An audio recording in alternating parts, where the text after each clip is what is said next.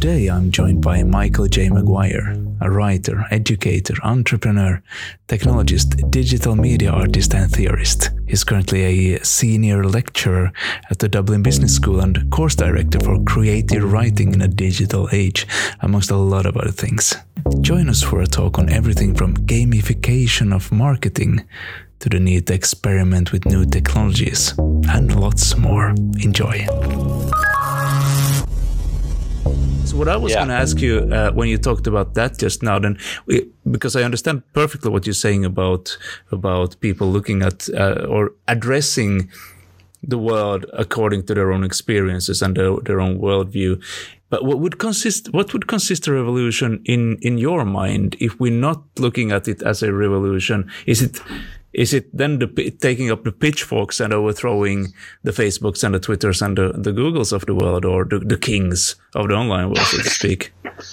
Well, I mean, that statistic, the Oxfam surveys on poverty, etc., that show that the 1% owning more than 42% of the world's wealth. There's 8 individuals in the world that own more than half of the planet. Stuff like this, that kind of level of inequity, or that kind of level of inequality, or that type of hoarding on a planet that is burning up slowly as a result of that hoarding.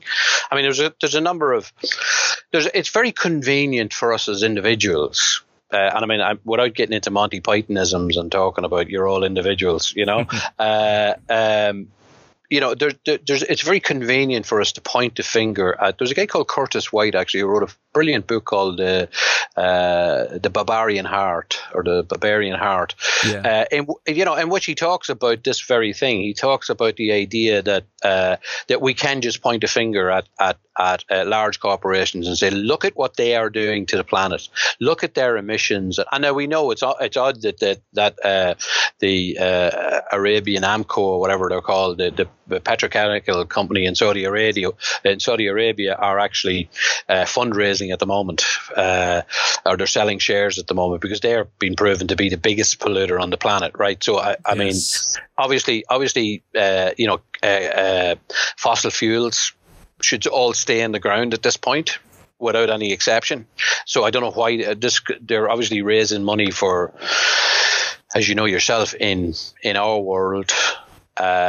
What tends to happen is if we have a budget, the budget is 50% development, 50% marketing, and sometimes that marketing is highly weighted towards PR, especially if you're British Petroleum digging holes in the ocean and stuff like that, So that kind of business practices and the kind of profit orientated. I think Gene Roddenberry had it right, and our old friend Lee Sheldon. On Tina G, you remember the Next Generation?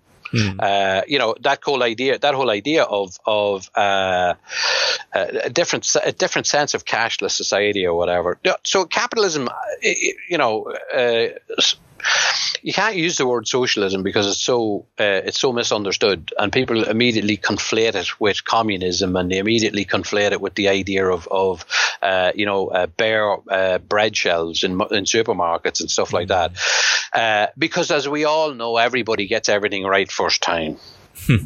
I think looking at the Nordic countries, it's what we have is the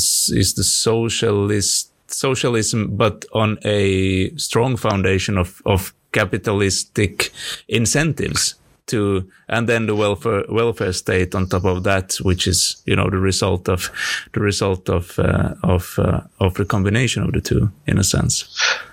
Well, you see, just to kind of pull some of this stuff together, then. What we understand is everyone screams about, I'm not giving a Facebook my data anymore. I'm let me know about the privacy rights I have in relation to that particular downloading that app, or I won't use that particular browser because I know it tracks my, I know it tracks every keystroke, and I know it tracks, there's a heat map of where I put my cursor. So I don't want to give that information I don't want to give that data rather out. But you see, this is what's happening. What's happening in the current kind of surveillance society is that once we sign up to these things, what we're doing is we're feeding the machine. You know, and I mean, I have a this is kind of central, I think, to everything that we speak about media today. You know, media and mediation and C.S. Pearson communication and all that sort of stuff, and the idea, the concepts of how do we frame media and how do we think about media. And of course, you know, traditionally we think about owned, shared and paid media. There have been three forms of media, and now of course stolen is the fourth one, of course. And I'm sure you're familiar with the. If you ever look up the Cannes Lion 2015 winner, it's the XC60. You know, that famous ad for the Super Bowl. So we know that. You know, media today is not just an interaction exercise. You know, media today for us is about emotional connection. It's about it's something that I explored back in 2015 when I wrote about a thing called digital vitalism, which is what's that? Yeah. Well, to me, vitalism, of course, is a very, very long tradition of understanding the human condition in terms of having some kind of vital energy, or l'âme vitale, as Henri Bergson called it, the spark of energy in yourself that animates you. The connection between us and technology at a very basic level, from it helped us kill our prey and you know, to we built huts and created fire and etc. I'm not going to do the whole steam. But we survived with the aid of this technology. And what has happened in recent years, you know that I have a background in media, I have a background in theatre and multimedia and computer games. But prior to that, it was in electronics, it was in analog electronics, it was in industrial, mechanical and production engineering. It was like, now we have platforms, we have operating systems, and something that we spoke about earlier was you know, a move from Apple to the Android, from iOS to Apple. Like, what you're doing there is you're actually just moving from one product system to another product system. Yes, absolutely. Yeah, you know, so the product system in the Apple has iTunes, it has its OS, it has all the various different services that it sells you, and now iMoney and all that sort of stuff. You know, and I suppose, you know, the iPhone itself has now become eyewitness in terms of surveillance capitalism, in terms of how it monitors our every move and all of the data that is generated as a result of that. You know, and that's a high level of sophistication, and that's a high level of complexity, because there's huge amounts of data that all need to be processed, etc. And that, but the thing about it is, we would imagine, if I was still working on operating in that kind of analog paradigm, and not the binary digital paradigm that we're currently in, it would be unmanageable to be able to process that information. Absolutely, but what has happened? Yeah, but you see, what has happened is exactly what has happened in my experience, which is, you know, even early media, you know, even print media, using something like Quark Express, which was on a Macintosh, which was how you would produce long before InDesign or any of the Adobe suites. Yes. You know, they had a serious number of keystrokes. It has a huge kind of menu of very almost esoteric knowledge required in order to be able to produce this thing, you know. And what has happened? I remember those days, you know. And what has happened, of course, is that we constantly get abstracted from that now, right? So we're getting abstracted from the complexity. So, I mean, in the marketer's world, the ideal sort of application is a big red button that says buy now, you know. And so what is required of the consumer is to one action, which is to press my thumb on this button. And that is sort of like the holy grail for a lot of marketers, because what we're doing is you're reducing down the interaction of just a simple tactile, very quick millisecond decision to interact with this piece of technology. And so we've gone from technological interaction that involved complexity, you know, a set of knowledge, and then probably relatively complex, slow processes that the vast majority of people couldn't understand and so therefore couldn't interact with. But now with the development of all these various different, in the first instance, operating systems, and then platforms on top of those operating systems, and then even apps and Windows, etc., and pop-ups and stuff, the interactions that occur now between the average Joe on the internet or through the phone, because let's be honest, most of the I remember many years ago, the Eric Smith said, like, you're never too late to be early in mobile. You know what I mean? And people kind of laugh. People kind of went, yeah, well, what's all that about? And we're still at that point. We're still, it's still not too late to do things with mobile phones that haven't been done before. I mean, there's a very famous. So we're in this kind of innovation cycle where technology is playing a central role. And a number of years ago, I was at a conference in NUAG, and at the end of it, I was asked. The question I was asked was like, so where do you see the future of electronic literature and digital creativity? And I said, well, the future, ironically, is all about the human. And people looked at me and and people looked at me and said, like, well, that's not the answer I wanted, nor is it the answer I expected.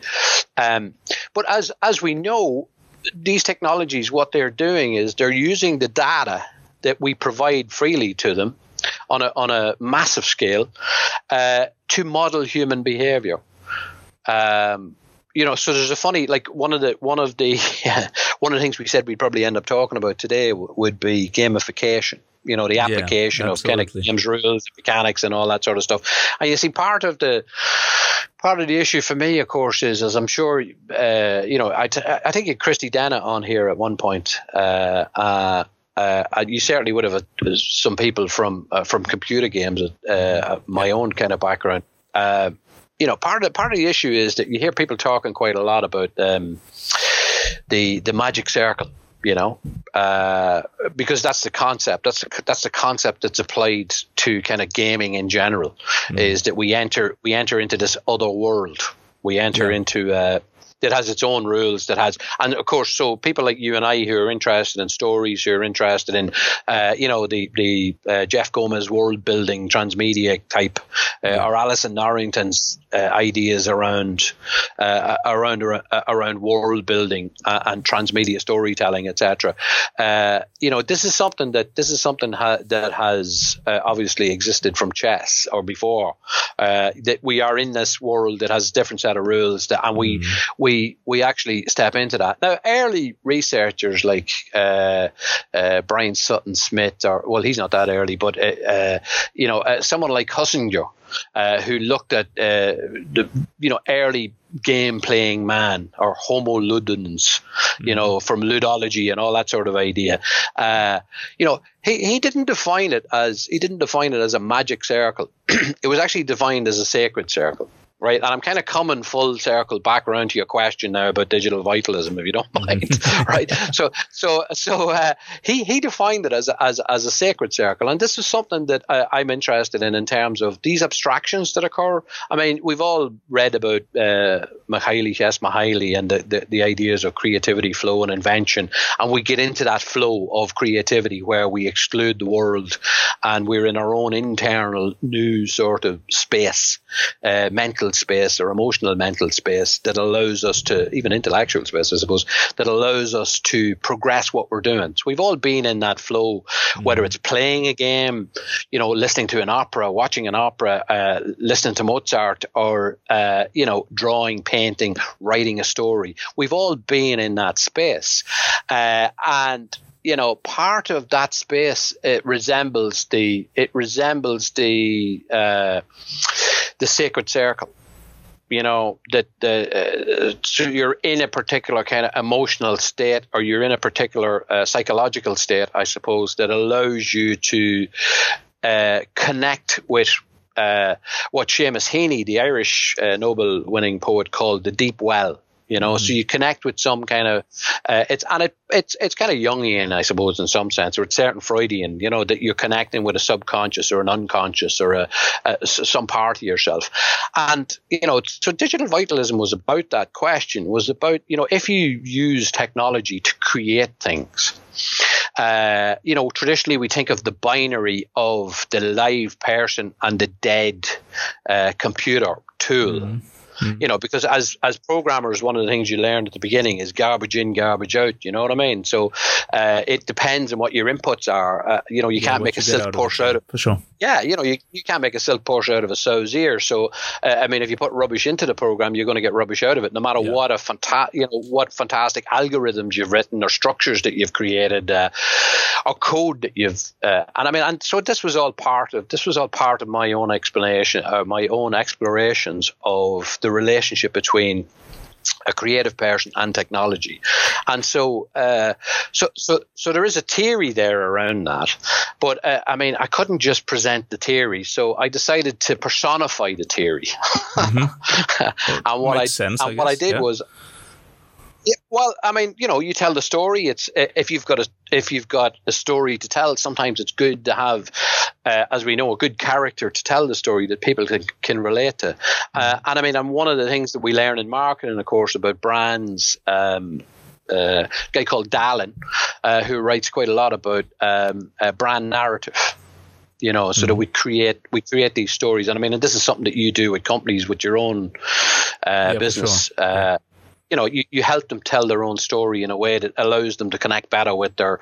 It's not simple customer relationship management. It's about redefining the brand, and brands are about values, beliefs, and rituals. Which is funny enough what tribes are about as well. Communities can be about. So this is why brands and all that sort of stuff connect so well. But people connect with people. That's especially in this age of surveillance capitalism, especially in this age of everything I do is being monitored and possibly monetized by an algorithm somewhere that's connected to a cloud. These are all stuff that this is all stuff that I would have explored with businesses and explored in my teaching as well, around the commercial exploitation of these ideas for profit. Do you feel that people are becoming more savvy regarding this, though? Or is it that algorithms and what the things created to make use of what people's basically gut reactions to different kind of inputs and different kind of exposures and experiences? Do you feel that people are becoming more savvy regarding this, or are marketing still a step ahead?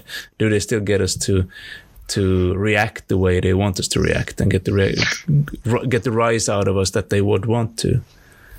Well, I think that, something like the Cambridge Analytica scandal was a fantastic development in terms of, the revolution, by the way, will be a revolution like most others, in that it will begin with non-cooperation. And I think the non-cooperation will be, no, you can't have my data. And you know what? It doesn't matter how attractive this particular platform is. I'm not going to participate because I know what you're going to do is you're going to start behaviorally modeling based on, and then, my dopamine levels will be affected. And we know, one of the things that, every cycle, you hear, the latest one is, of course, that data is the new oil. No, it isn't. It's actually worse than oil because when you burn off oil, that's it. It's gone, and we've put all the monoxides and all the undesirable chemicals into the difficulty with that is you can reprocess it and go through all that again, so we can burn up even more energy double checking our analysis, and unfortunately we have become entirely obsessed with analytics, because large companies like Walmart,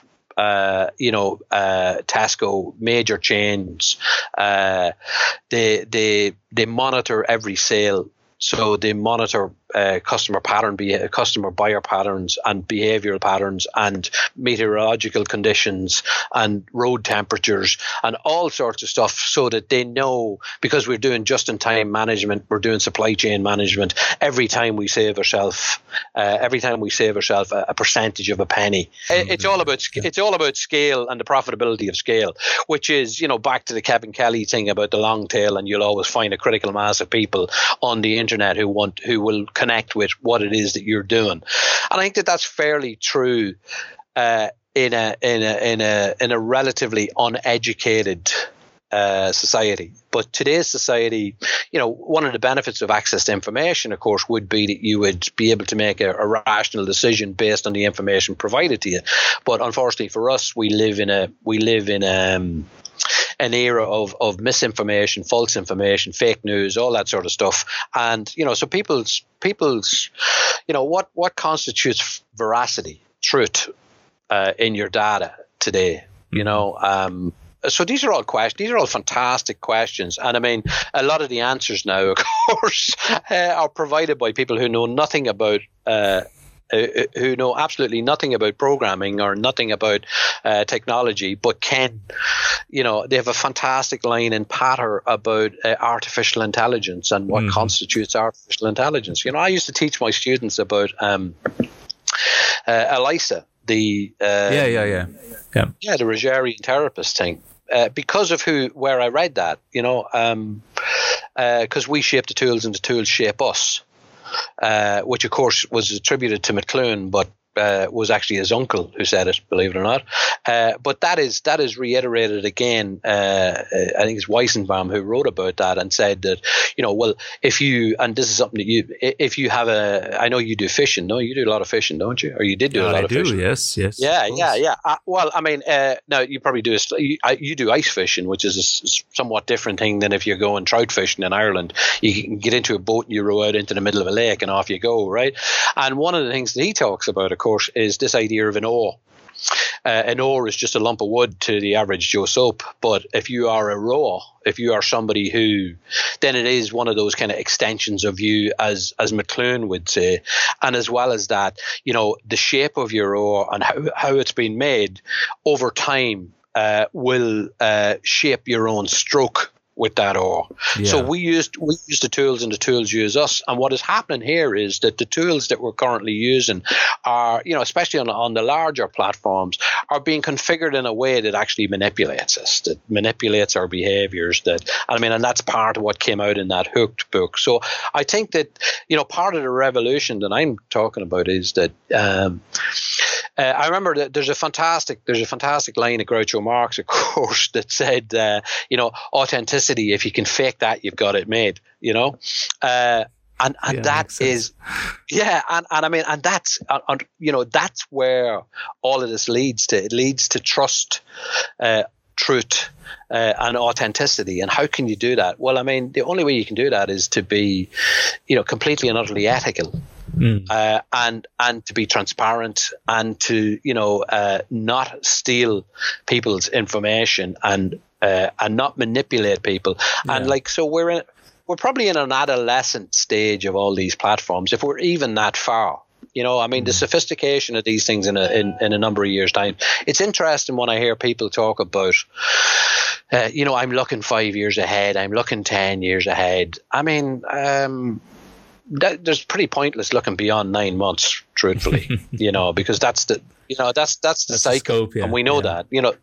Yeah, you know, the hardware software kind of cycle where the hardware is going to get more sophisticated, double in speed and half in price. He said 18 months more, but it's probably around 9 months now, because even that cycle itself has speeded up. Yeah. So just, you know, just because I've been what rings true to me is what I've been talking to people about, that it's more valuable, instead of trying to reach a mass audience, than instead trying to have a core niche of the audience, and through them, then if your product or your story or whatever it is that you're creating, if it holds up through that bit part of the audience, you can reach the masses. But like a core, as you were relating to what you were just talking about, then like sincerity is a word that I kind of like when it comes to trying to reach people with whatever it is that they need to be reached with. In order to have some form of longevity with a message or with a product or with a story or a brand or what have you. Well, sincerity is a fantastic word. To be sincere. But I mean, part of the difficulty around being you can be absolutely sincere and be very wrong. I mean, one of the things that really gets me is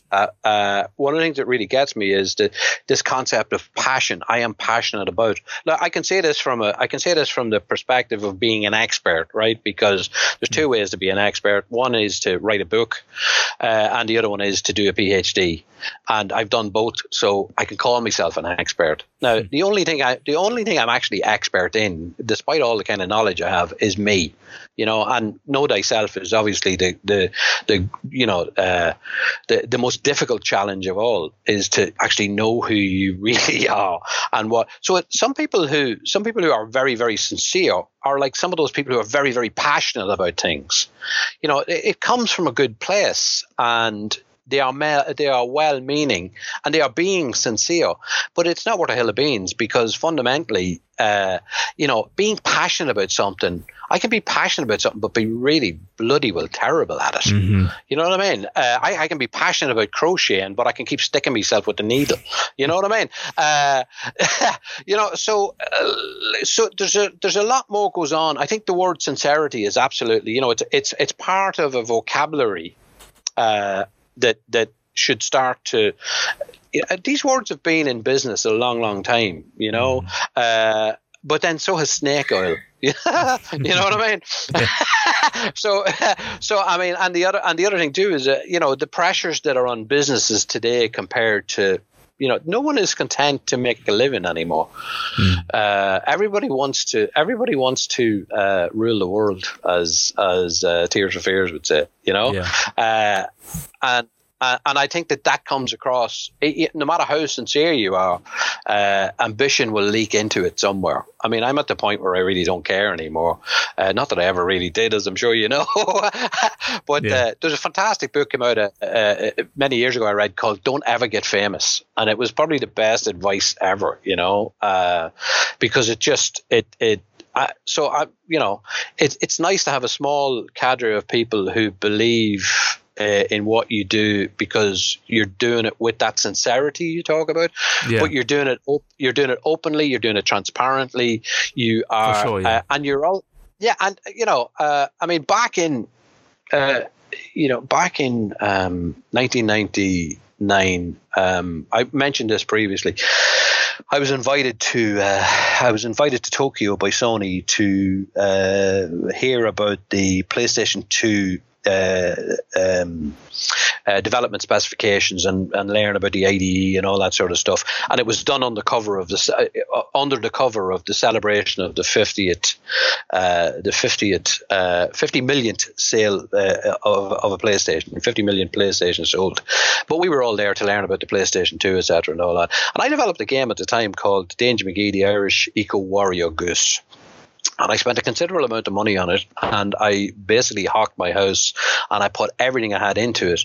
And I went to Ubisoft in France because I had met Yves Guillemot in the Atani Hotel in Tokyo, and he said, "Yeah, you should talk to my people about what you're doing."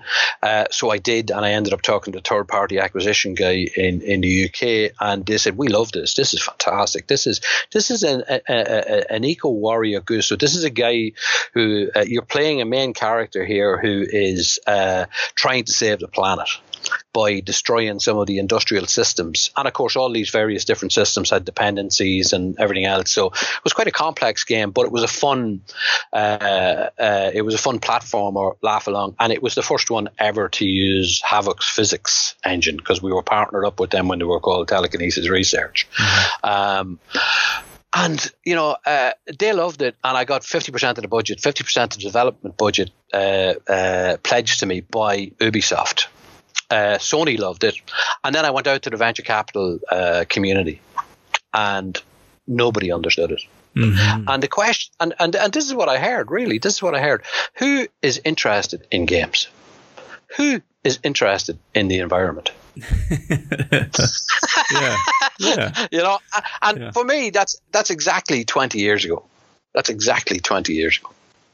You know, so I mean, I'm used to people completely and utterly ignoring what I say, and I mean, and that's the old thing about, you know, first they mock you, then they laugh at you, and, you know, then they fear you or whatever it is. I can't remember exactly. I mean, I don't give a shit about any of that. I'm sorry for cursing, but you know, I'm just happy to be happy, you know, and you have to make your mind up. You have to make your mind up to be happy. Can I just finish the thing on digital vitalism? If you yes, don't of mind? course. Yeah, sorry. Yeah.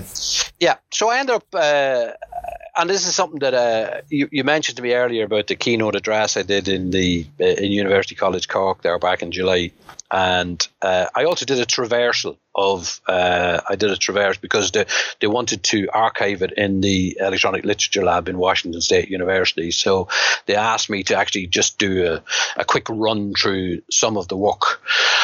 Now, the work is just a website called digitalvitalism.com, right? But what it is it's the story of Ireland's first digital poet, and it's about how he comes to the realization of his love of technology. It's something that Bruno Latour has written about, obviously, on a philosophical level. But this is about telling the story of a person's creative engagement with technology and where they end up. So he starts off writing brick poems. So he starts off writing code in the back of a van, and he ends up creating ludic poetry in the vein of kind of Persian Sufi poetry that you play the poetry game, and there's video poetry in there and all sorts of other interactive poetry, etc. And it shows his oeuvre and it shows his development as an artist. And what it does is, but it's also a narrative. It's an inversion of Nabokov's Pale Fire. Which of course is something that we hear all the time when we talk about narrative, when we talk about interactive narrative, when we talk about the concept of reformed assumptions in narrative. You know, as we progress through stories, we like to be, we like some things to be reinforced, but we also like to have our assumptions challenged and changed as we make progress. You know, so that's those sorts of things. So, you know, I wrote my first computer game in 1983. It was a very simple branch and narrative thing called Lost in Kuluk. I wrote it in BASIC on a Commodore 64, and you know, you would have imagined that it's, which is why I said to you, you know, if you remember when we met in. I think it was 2008 in MIP. You were doing your thing, which was fantastic, and I had just spent quite a significant amount of money on doing my thing, which again, people said, I don't understand. What do you mean by transmedia? What do you mean by interactive narrative? Yes. And how can we possibly have interactive narrative on television? No, that's impossible. Yeah. So, and that's what this all comes down to. And I mean, it's the question that you asked me about niche and tribes and groups and brand aficionados and different ways that people sort of congregate around ideas and congregate around values, beliefs, rituals. That seems to be true, but it's not actually true. Because what we're really dealing with is we're dealing with personalization. You know, it depends. Like, you know, the first rule of Dunning-Kruger Club is you don't know you're in Dunning-Kruger Club. You know, and so there's a vast majority of people out there, and you know, for want of a better phrase, and I don't mean this to insult them, but they're gullible. And they're gullible in the sense that they don't possess enough information. And if they do have the information, they don't possess their own individual, intellectual power to be able to process it in a way that says, this is something I should do or this is something I shouldn't do. They can't make informed decisions about interactions with technology because they accept it at face value. The trust is there. And that's what a lot of these companies are aiming for. The likes of you and I, who are completely media literate, who understand, you know, the back end of things, you know, because most web and media technological instances are around, you know, back end databases and networks, and then front end UX stuff about, Nielsen's heuristics, all that sort of idea about how do you create systems that people feel comfortable within. Yes. But you and I know that, Simon, and the average Joe Soap doesn't. So it's not even about. So those people will willingly gravitate to groups because, in some senses, they're going to the groups because they need reassurance. They need to be told that you do know about what you're doing. You are welcome here. We do have a kind of a common bond. We do have common values, etc. But really, where all of this is going, and where it is at the moment, is it's going back to the human and the individual personalizations. So all of that kind of mass media marketing that we do, when we think about all of the the marketing mixes, and it comes down to the individual human. And of course, as marketing professionals, we have a full range of marketing technologies that allow us to do that allow us to around advertising and promotion, content and experience, all that sort of stuff. And that's all part of today's marketing technology landscape. In 2015, there was a fantastic cover of the Harvard Business Review, said the rise of the marketing technologist. So it's no good to come with your So so there's no need for you to come with you can come armed with your MBA, and in parentheses afterwards, marketing after it. And so I have a Master of Business Administration in marketing, but unless I actually have a full understanding of the kind of technological aspects of contemporary marketing, I'm a bit of a dinosaur already. So that's why there was a huge wave then of digital marketing initiatives, of the move to, and I mean, there's some central things in there that people just simply don't understand, and it's not because it's just never been pointed out to them. It's a little bit of a herd mentality, though. I mean, it's in the same way that if you get the sponsored Facebook message that tells you should join this and this group that talks about this and these issues, and you see that 5 of your friends are already members, then you go like, I could probably join that group since those people are there. And you sort of like give up a bit of your own independence and your self-sufficiency into the hands of a notion of if everyone else is doing it, then it must be okay. Yeah, but you see, these are all based on value judgments that we make when we interact with technology. And I mean, the problem about that is it's back to this whole concept of you and I can make informed judgments because in some senses we've seen behind the curtain. So we're not still staring at the Great Oz. We know where the levers are and we see the people pulling them. So we're not enamored with that whole concept of spectacle. And like that guide aboard idea about spectacle, which, a lot of us, if you look into sort of like, visual theory, etc., you end up eventually looking at the society of spectacle. And one of the things about spectacle is it's actually a social phenomena. Mm-hmm. So we love that. We all, and I mean, tell any filmmaker why do people sit in a dark room and look at films together? Even though recently I've read, well, people aren't doing it anymore. It's really a lot of films are being made for children and young adolescents because they're the only ones really going to the movies now. Mm-hmm, yeah. And this is central to all of this, right? Let me talk about 2 things, Simon. Right, one is the concept of the home as sanctuary. Yeah. Okay. And I remember many, many years ago when I began looking at console development, because I'd been in kind of like PC development, I was looking at console development. There was a fantastic article written around 1994, I think 95, called "The Battle for the Living Room."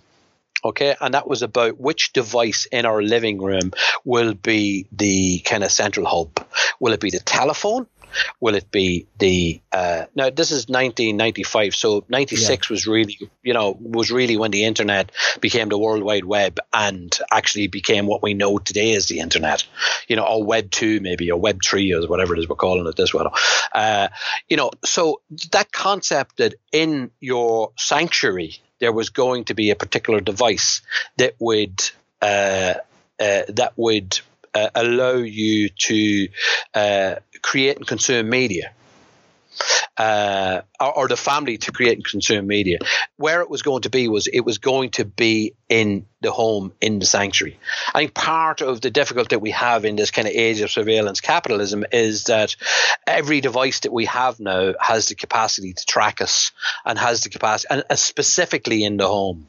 I mean, and if you go and read that book I was speaking about, she cites a thermostatic control that was used in the Home Aware project in one of the universities in might have been Georgia Tech, not quite sure, where they were doing smart home stuff. Because the smart home market is supposed to be like by 2023 it's going to be 36 billion. So that sounds like an attractive market for a lot of capitalists. Let's get in there and grab some of the market share in there. So there's a drive towards controlling the information flow in the home that is traditionally a sanctuary. And part of the difficulty, part of the kind of doors that people use to access that is this idea, as you just described it, of here's a group with my friends in it, friends whom I trust. How does this come about? How do we make these value judgments about stuff like this? I mean, it's very simple, and I'm sorry to kind of go back into the kind of marketing world for a second, but when we look at people making judgments, one of the major yourself from running projects, quality, time, and cost are always the controls in a project. Quality, time, cost, and scope, right? Scope, yeah. But yeah, and for a lot of differentiators now in a saturated market, quality is the defining thing. Quality is if it's the quality I want, then I'm prepared to pay a little bit more, and I'll wait a little bit longer if I have to. If it's the quality that I want, that's presuming you're not that price sensitive or whatever it is, But we understand that. We understand that price is just part of a value exchange as well, right? So looking at value exchange. How do we determine the value? How do we determine quality and what is going to be? If you're looking at a pair of new skis to go fishing, and you're not really familiar with the brand, but there is a picture of the skis on the net, and it shows their weight and it shows their finish, and I know nothing about skis, so you can stop me at any stage here. But basically, you can judge the quality of the skis by looking at them and by reading information, right? So what you have there is you have a product that is high in search qualities. Yes. Okay. So so you have a product there that's high in search qualities, and you're saying, and that can be true as well for television series. It can be true for because you look at a cast list that has all people who you've in some way connected with, or you're a fan of, or you've seen the prior work and you like what they did, or they have a particular So the ingredients of the product are on show, whatever the type of product is. And then we get into concepts like food and entertainment that you have to experience. Okay, you have to experience these things in order to be able to make a judgment about their quality. So if I go and I have a really nice dinner in a Michelin-starred restaurant, and I enjoy it immensely, I can tell by the flavors and the tastes and how I felt afterwards, and the bill, just how much quality was involved in that. But then we get into, and this is where it gets really interesting, right? Then we get into the whole concept of SME. Of specialist offerings, of subject matter stuff, of anything from auto dentistry to accounting. Take for instance accounting, right? You have a fantastic accountant that works for your company, Simon. He does a fantastic job for you, does he? Well, unless you yourself are an accountant, you don't really know. The only way you're going to judge is at the end of the year if the taxman says, "Oh, look, we owe you some money." You go, "Gee, I have a fantastic accountant," or if you get a extra demand for tax. You haven't paid enough VAT or whatever it is. You go, that accountant, he's rubbish. He's not what I thought he was. You know what I mean? So you can't really judge, even though you've experienced the service, even though you've experienced the product, you still can't judge the quality of it. Right? Because you're waiting for some kind of final outcome that's even after the fact, probably after you've paid and all of that sort of stuff. Now, those qualities, credence qualities, as they're called, right? Those credence qualities are, we rely. So, I was chatting with Simon. He says he's the best. He doesn't have to pay any tax for the next 3 years because of his accountant, what his accountant has set up for him. Fantastic. He must be doing all that corporation tax stuff in Dublin again. You know what I mean? He has set it up. So I want to use that guy. Because Simon recommends him and I trust Simon. Right? So the sincerity is not coming from the provider of the service or the service itself. It's coming from Simon, because he's in kind of like my trust circle, or he is somebody whom I respect. I respect his opinion, and I respect more so than his opinion, his the storytelling around his experiences. Mm-hmm. So this is why we decide to click on. It's because of the people who we trust, because they're the ones that provide us with credence qualities information when it comes to those things that we haven't experienced or those things that we don't know. So I mean, these are huge, and this is where AI comes in, of course, because AI is used quite a lot in recommendation systems. Yes, it's absolutely. Used, so it's used to filter out. And the thing is, if you're like me, if somebody says, this is the most fantastic thing I've ever seen, I've never enjoyed anything as much, I'm going, my natural skeptic, that old, it's a guy called Jeffrey Wagner who wrote a fantastic book called The Wisdom of Words, and he talks about that, where he talks about the spoonerisms and the double negative equal and a positive. So right, as the double positive equal the negative, so right to all of that, Simon. Yeah. So I have to ask you one final question, because I'm anxious of not running the podcast too long, but I'd love to have you on again, because there's a lot of stuff to delve into. I feel we only just scratched the surface. But going back to what you were talking about, back in the days, trying to talk to people about your game, trying to talk to people about your transmedia project, people in acquisition positions or in any other positions in those companies, not getting it. Is there anything that you feel that you're talking about now that people are not getting, that but they will be getting in, say, 10, 15 years' time? This is, absolutely. I mean, like what's happened for me is I spent the last number of years as a course director in Dublin Business School over quite a significant cohort of students, courses, staff, all that sort of stuff. So I mean, there's been an aggregation of my own kind of experiences of the Americans say fail is first attempt in learning and all that sort of stuff. And I worked a lot with researchers and PhD people when I was there's a place called the Innovation Academy, the UCD TCD Innovation Academy. So I would have did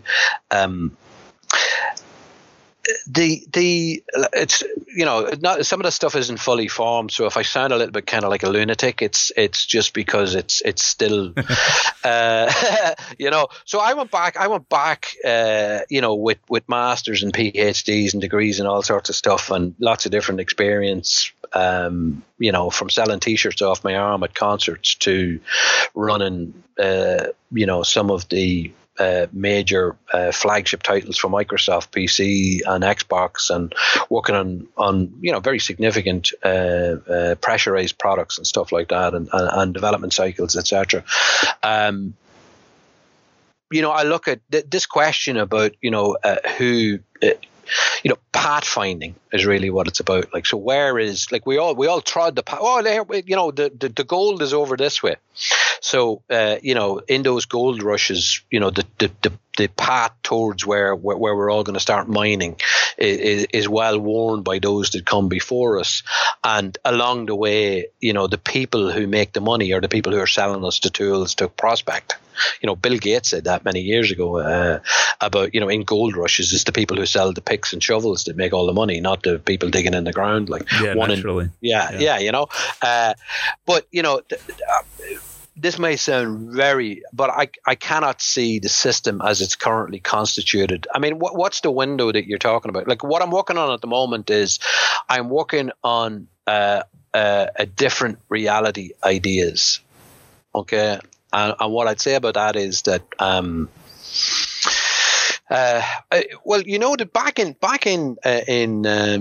in 2006, the company I had was Digital Interactive Media Enterprises, right? And people were saying to me, digital interactive media? What's that? Like, and I was saying, well, like I've had CleverCelt as a site since 1996. So that's me as a digital artist doing stuff I don't care about, in terms of, I don't care how it's received. That's me experimenting with what it is I want to do, for sure. And I've no need. My locus of evaluation is firmly within me, so I don't need people to endorse me and tell me, oh, you're fantastic, or this is great, but I actually have, I'm part of a new startup called Fantastic. Oh, that's a great name. Well, actually, and I have the fantastic.ie URL and all that sort of stuff. And because we're based in Dublin, and as I said previously, before we kind of started recording, was, the Silicon Dock stuff going on. And we've got a huge ecosystem here for AI, for, fintech is huge here at the minute, all the DLT stuff that we do. So digital disruption, but people are still talking about, the move from bricks and mortar business to the move into, the information, the information society that we're definitely living in, or this, again, to borrow that phrase, the surveillance capitalism that we live in, and I think capitalism as a model. And we can see this through crowdfunding and crowdsourcing, and the idea that, I have a site as well called producers.org, right, which is about people who produce and use. You know what I mean? And rather than being a scenario whereby I charge you and you charge me and all that sort of stuff, I'll make something and you can use it, but then I need to get some of yours. So kind of almost like a barter system or whatever else. Because I think that the monetization and how that is going in terms of making money and what makes you happy, I know it's always preferable to cry in the back of a Mercedes than in a Ford Fiesta. That's you know what saying. I could agree, I think. But there does come a point where people yearn for more meaningful exchange. And I think that that's what Fantastic is about.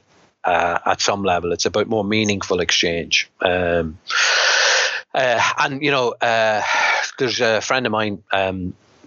If you think about the